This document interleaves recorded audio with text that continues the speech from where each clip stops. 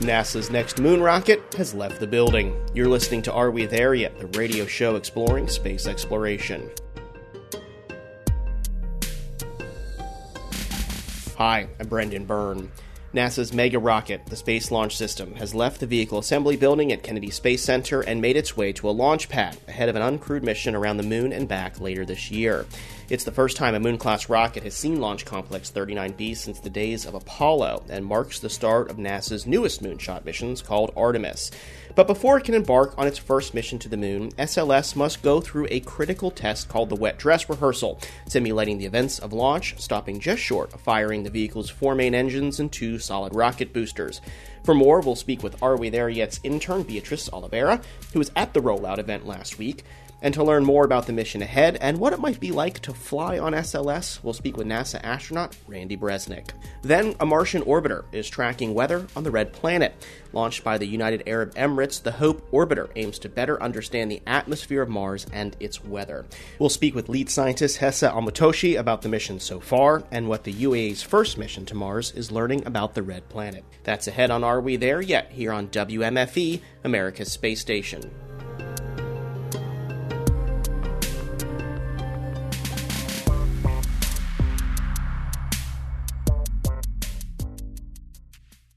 It was a moment years in the making.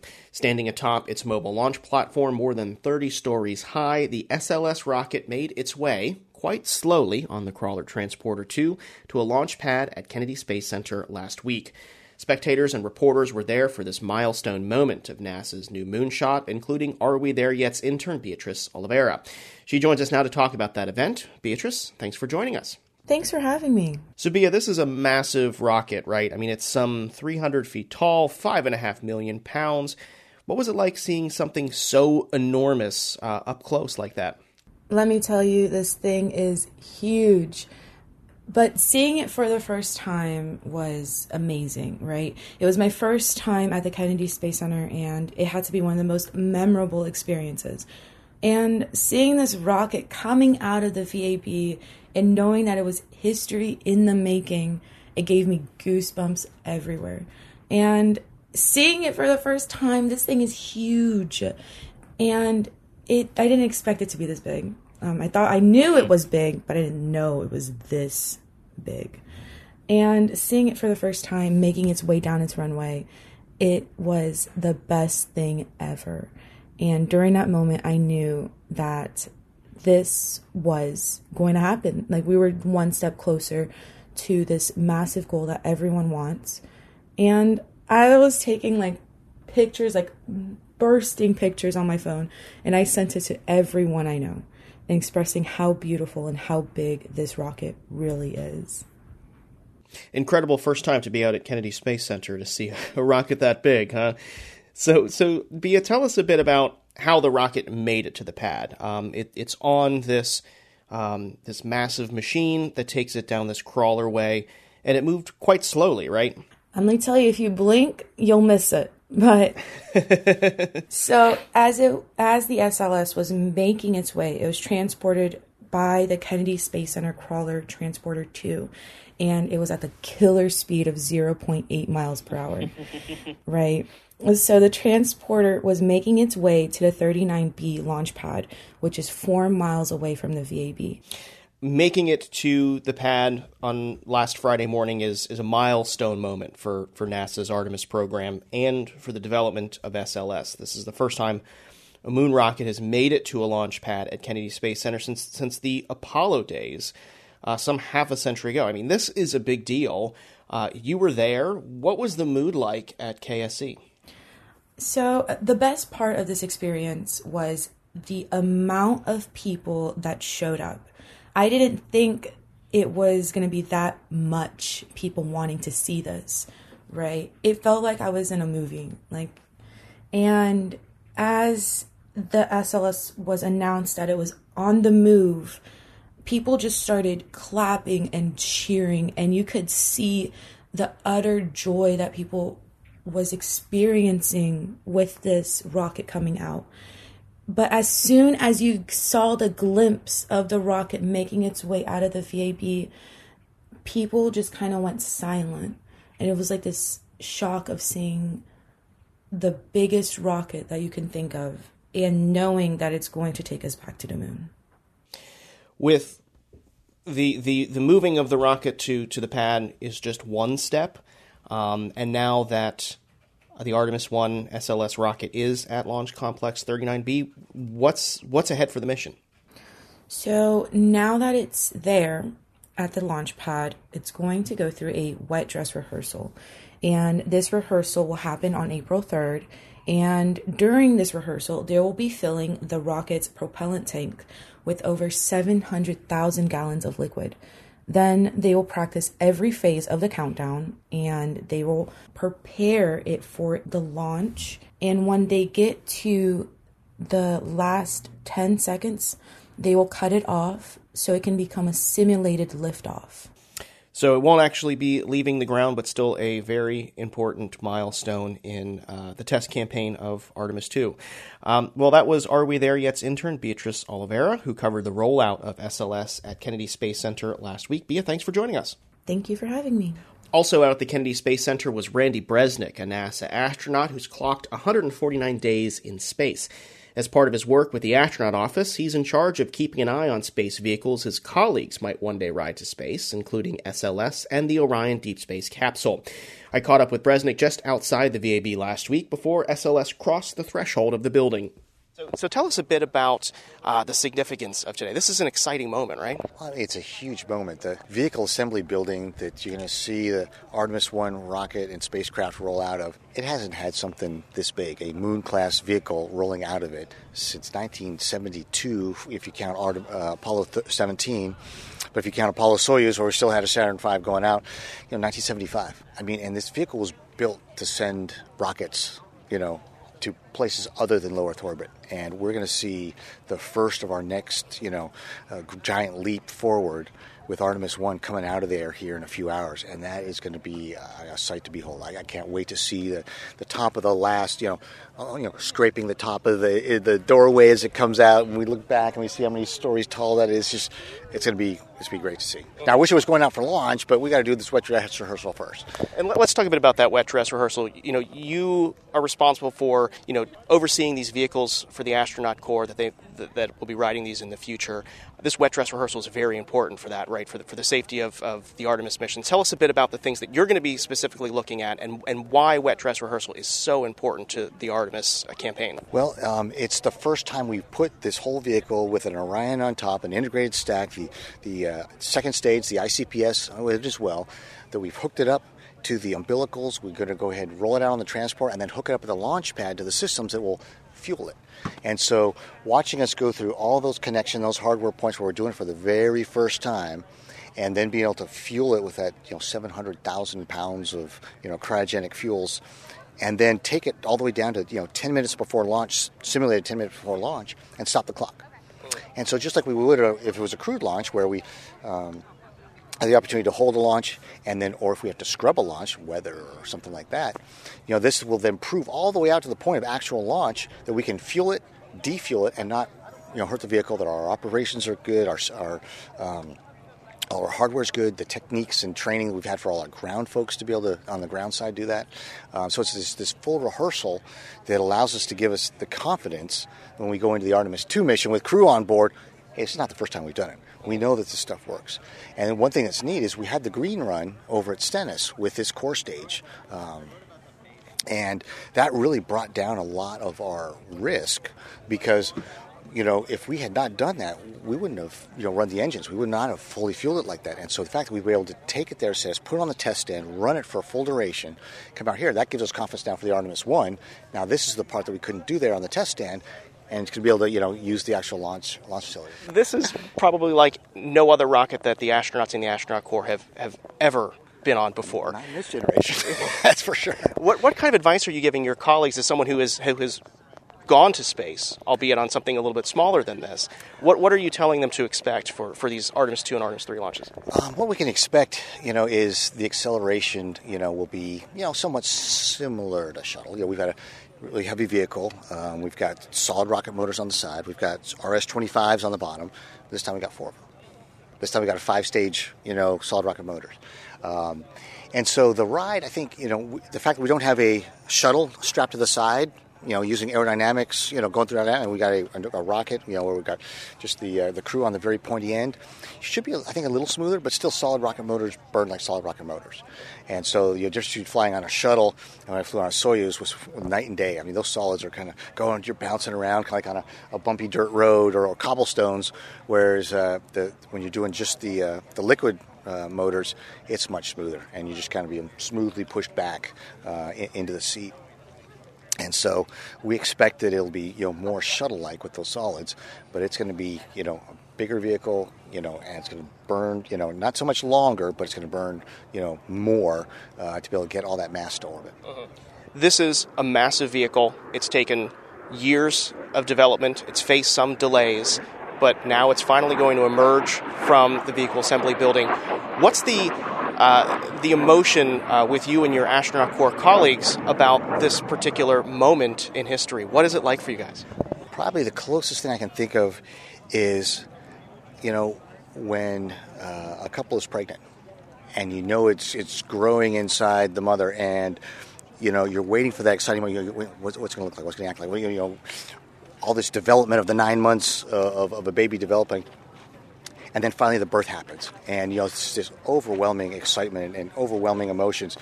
I mean, the fact that I was working on Orion back in 06 and 07, and so to have this finally, it's really happening, kind of moment is so exciting. And I think, like I said, I wish it was launching tomorrow, because I just thought, go. But just to get it moving and we know we have to do the rollout. We got to do the wet dress rehearsal. We got to then roll it back and then we got to do the final preps and get it out for launch. But when we roll out for launch, we will have already done the rollout. We will have already done the hookup at the launch pad. We will have already done the fueling and everything. And so just the confidence that part, is all going to work. Has all been played out, and so that just will make the launch day that much more exciting, because you go, okay, chances of a scrub, are a lot less than if we hadn't done this. With a new vehicle, are there any particular things you do to christen a new vehicle like this? Well, I feel like you're not breaking a champagne bottle over, right? And we didn't name it, like a crew would, if they were on board. But we do have, NASA had the outreach event where they named the mannequin inside and named the two radiation dummies, for lack of a better word, and so that type of engagement allowed the public to then join in with this Artemis 1 mission, and so that's going to be something that hopefully gets kids talking, and gets them excited. Hey, what's this particular what's the point of these things? Why are they in there? Oh, well, we're going into deep space. Oh, we need to see if the human beings can be shielded enough from the deep space radiation. So you got one mannequin without any radiation, and you got one with a radiation vest on, and we're going to get the data. And that's the neat part about this whole, it's an uncrewed flight, but it's going to bring back so much data that allows us to feel confident that the system we built over all these years is going to work and be safe for the crew when we put them on board. And finally, Randy, this first Artemis 1 mission will be uncrewed. The next one will have a crew. Any insight as to who that might be, and may it be you? Will you be riding on these Artemis missions? We don't know the crew, and hopefully by the end of this, the mission will go off in June, and by the end of the year we'll be able to assign a crew about 18 months prior to the launch. I tell you, every single person in a blue flight suit is ready to go and volunteer for that Artemis 2 flight. And I'm sure there are plenty of people, former astronauts, who would volunteer for that flight, and plenty of young people that are not yet, are future astronauts that will be volunteering for that flight. And so we're all excited for it, and we just need to get it going, because we need to get Artemis 1 out and Artemis 2 out, and then get people on the moon. That was NASA astronaut Randy Bresnik. Still to come, a tiny Martian orbiter is making big discoveries, including a look at the planet's atmosphere and weather. Are We There Yet? Is back in a minute.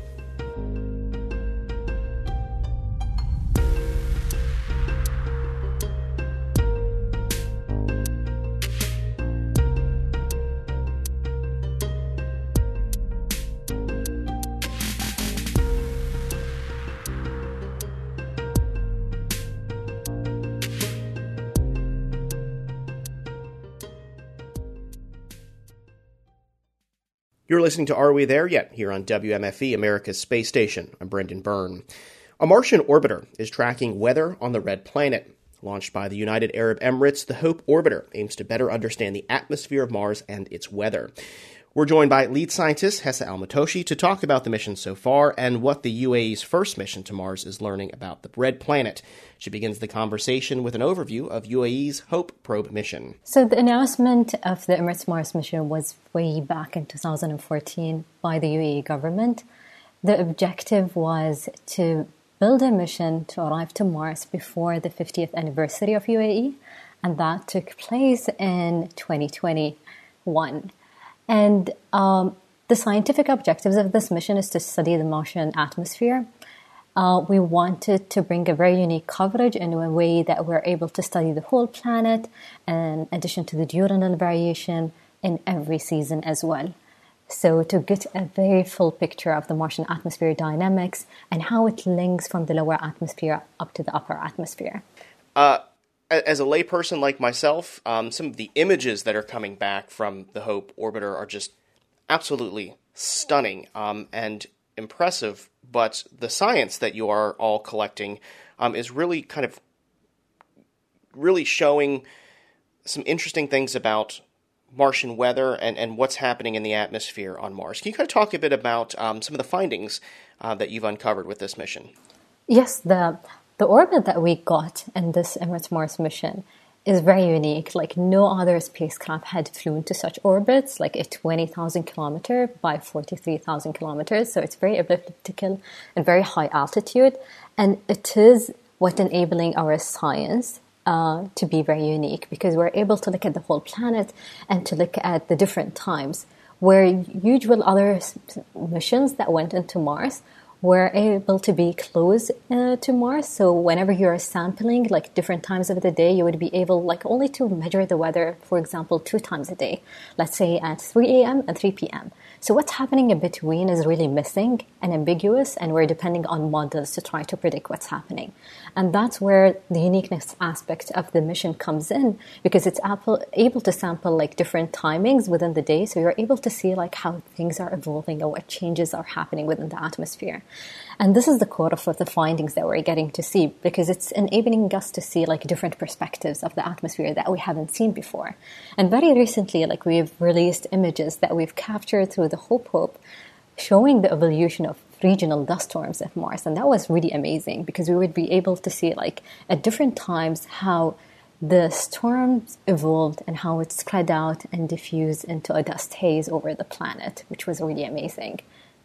Another findings that we were able to see, because like the HOPE probe is looking at the day side and the night side of Mars, we're able to see a lot of discrete aurora. So like when we look at the night side images that we have in the HOPE probe, like nearly more than 60% of them shows discrete aurora. So this is like another like huge field that we can tap into using the data that we got and the coverage that is enabled by the mission. Mm-hmm. So you're able to see this kind of whole planet, whole day approach because of this particular orbit that the HOPE probe is in. But also tell me a bit about the scientific instruments that are on there that are able to capture this data and really dig deep into the atmosphere of Mars. How is the technology on the spacecraft helping you do that? Yes. So we do have 3 scientific instruments on board of the HOPE probe. 2 of them are designed to study the lower atmosphere, and 1 of them is designed to study the upper atmosphere. And the 3 instruments actually really work together because we do have a synergetic observations between them. So whenever we take observations of the lower atmosphere, we do take one in the upper atmosphere to enable us to try and understand the link in between them. So whenever something is happening in the lower atmosphere, let's say like there is dust storms, we want to know how that impacts the upper atmosphere. And let's say the atmospheric loss, for example, of hydrogen and oxygen. So that's very interesting about the dynamics of the 3 instrumentations we have. So for the lower atmosphere, we do have one that is called the Emirates Mars Infrared Spectrometer. We call it EMIRS. This is when we're looking at the planet from the thermal side. So we get information about the dust, the temperature, the ice, and even the water vapor. And the other instrument that is complementing EMIRS and looking into the lower atmosphere, we call it Emirates Exploration Imager, EXI. So this is like a camera that has like visible bands, so we can have like beautiful images of Mars from red, green, and blue bands. And then we're looking into ultraviolet bands as well. So it gives us information about ozone as well, and even the clouds and the ice. And then the third instrument, which is looking at the upper atmosphere of Mars, it's called the Emirates Mars Ultraviolet Spectrometer. This is looking at the extreme ultraviolet and far ultraviolet bands, giving us information about carbon monoxide, the oxygen, and even the hydrogen, specifically like in the thermosphere level and the upper atmosphere level, which we call it the exosphere. And this is the mean where all particles that are escaping the Mars must go through it. So it's very exciting, and that's why like we have such orbits to try and see and observe like the hydrogen and oxygen at such high altitude where we believe that they are escaping the planet. Mm-hmm. I'm sure planetary scientists are just loving all of this data that the HOPE probe is providing, this insight into both the upper and lower atmosphere of Mars. But you also mentioned you're tracking these dust storms on the planet and their kind of how they form and where they go, because you can have this kind of long form loop of imaging that's happening from the HOPE probe. I'm wondering if missions on the ground, let's say a rover, could use this data to help, prepare for possible dust storms, or for mission managers to plan where to actually go and avoid these weather occurrences happening on the planet. That's very useful, actually. Like having this kind of holistic view of the planet to monitor like how these events within Mars like evolve and understand especially how dust storms, because it's very active on Mars and they occur very frequently and annually like through the season. So trying to understand how they evolve and how they dissipate within the planet is very important, both for robotic missions like on the ground and even for orbiters. Because as we do have rovers on the surface, they get impacted by dust because we do have electronics, and most of them depends on the sun. Like they do have like solar arrays that are depending on the sun. So whenever like you do have like dust in there, so that impacts like the charging of these optics or these instruments. So it's definitely like very important. And I should mention like that this area of research is very current, and there's a lot of unknowns that we still don't know. So just having such coverage provided by the HOPE probe will advance our understanding of dust storms and their evolution. Mm-hmm. I mean, all eyes were on these Mars missions that arrived last year. It was your mission, a mission sent by the Chinese Space Agency, and of course the NASA mission, Perseverance. It's been a year. Has this mission met expectations, exceeded expectations? I mean, if you were to give the HOPE probe a letter grade, what would it get after its first year? That's a very interesting and exciting question. If we look at the Emirates Mars mission, the Emirates Mars mission was designed for two different objectives. We do have programmatic objectives, and we do have scientific objectives that we've been talking about. When it comes to programmatic objectives on why the UAE had pursued a Mars mission, mainly the reason for that was developing capabilities within the UAE community in terms of science and technology. And the changes that we've been observing since this mission has been announced in 2014 until launch in 2020, the change is enormous. Like we can see like students being inspired and getting into sciences. We could see centers like focusing on space science emerging within the community. Like it had been huge. So the mission can be considered a success since its launch from that kind of programmatic aspect. When it comes to the science, after the launch and after the instrumentations are there within the orbit and taking a lot of data, we could notice that the instruments are capable to giving us more than what it was designed for. Like we're there to study the atmosphere of Mars, right? But we're looking into the data and we're looking at discrete aurora very regularly appearing, for example, in our night side of data. Just because we do have instrumentations that are very sensitive to detect such phenomena. And this is beyond the objectives that we've designed this mission for, but it's an active area of studies that we're very excited to contribute to. We're also, for example, having some data capacity that enabling us to do more observations that we need.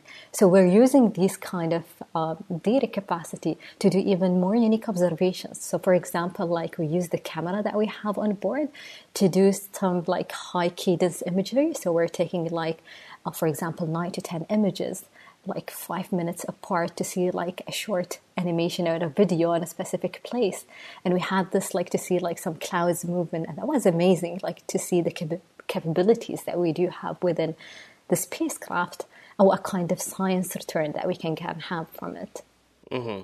So a very successful first year with a very optimistic years to come is what I'm gathering, right? I mean, it looks like this mission is going to continue to collect data and exceed expectations of both you and the scientific community. I mean, what can we look forward to in the coming weeks, months, and years with this mission? It's honestly very exciting for us. Like the mission was designed to stay at Mars for one full Martian year.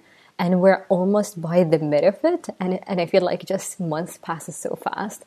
So like by next year, like by the beginning of April, we'll complete our science phase. But we're looking forward like right now into preparing proposals for extended missions because we see a lot of value that we can get from this mission. And that's something like we're hoping that we are able to get so we can continue like getting and collecting information about the Martian atmosphere and Mars as a planet, because we all know no Martian year is the same. So whatever we learned about Mars up to now, we'll see something different in the next year, and that's something that interests us. That was Hessa Al-Matoshi, lead scientist on UAE's Hope Orbiter mission. That's going to do it for this week's show. Be sure to subscribe to the show's podcast feed. Get it on NPR One, Apple Podcasts, Spotify, or wherever you get your podcasts, or visit WMFE.org. Are We There Yet is a production of WMFE, America's space station. Editorial guidance this week is from Matthew Petty. It's his last week here at WMFE. He's heading to our sister station, WUSF, in Tampa, starting next month. Petty is one of the main reasons we cover space here at WMFE and sent me on my first space assignment back in 2014. Matt, thanks for all your hard work and dedication to this newsroom, this beat, and this show. We'll miss you, but can't wait to hear about your next mission at WUSF. Ad Astra. Production assistance this week is from our intern, Beatrice Oliveira, and support for Are We There Yet comes from our listeners. Until next week, I'm Brendan Byrne. Thanks for listening.